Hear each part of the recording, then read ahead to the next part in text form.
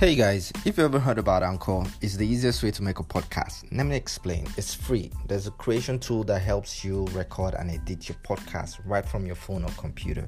Anchor will distribute your podcast for you so it can be heard on Spotify, Apple Podcasts, and many more.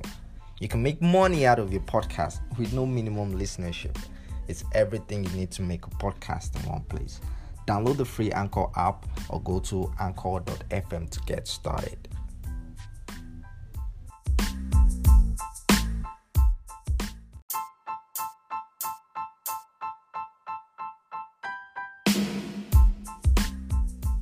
Hi guys, welcome to 30 Minutes with Phoenix, where I get to talk about things that interest me. How's your weekend going, by the way? It's the weekend. Usually I spend my weekends either at the cinemas or I just go out and just think about stuff, think about how I can improve or make an impact to the society. And right now I'm actually doing an online course and I have just 2 weeks. It's 5 to 6 weeks online course, and I don't know, I'm still having problems in procrastinating, but I've been able to I just completed my 3rd week right now, and it's just remaining 3 weeks. I used less than 5 days to complete these 3 weeks, the 3rd week of the online course, and I'm really happy with myself because I just dedicated my whole of today in finishing this 3rd week, because next week we'll be entering the 4th week of the online course, and I'm so excited about it though. So while doing this online course, I came across an interesting article that talked about something that I think I should share. People have different thoughts about making friends with people. Right now people just want to make friends with intellectuals, or I have a friend that is intellectual, and I don't think it's really a big deal. It's not really a big deal, having intellectual friends. It's good to have intellectual friends, but there are way more important things than having intellect. People talking and just talking, you think they have sense, meanwhile they don't really get sense. So this is an article that I came across online, and is written by Victor Daniel. So I believe I should share, and probably you could gain a little insight about it. Alright, here goes.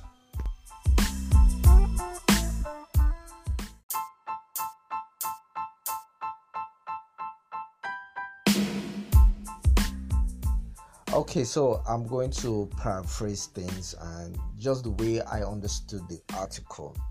You see, one thing you should understand is that the older I grow, the more I realize that not everyone have to have depth. Not everyone has to like classical music or have a preference for well-written songs. Like me, I love well-written songs, but there's no big deal if I find someone that doesn't like a well-written song. Everyone have their own peculiarities. Not everyone has to be a reader. I understand that fact. Not everyone has to find Trevor Noah funny or enjoy the Big Bang Theory or even understand the complexity of Game of Thrones, because really I don't even understand the complexity. I don't even understand Game of Thrones itself, but I try to find time to watch it if I can. And that's absolutely fine. That's just absolutely fine. See, depth is important for preservations of values and appreciation of aesthetics, but I've stopped placing value on people based on the level of their depth. There are more important things like kindness, honesty, and empathy, things all the deepness in the world can't give you.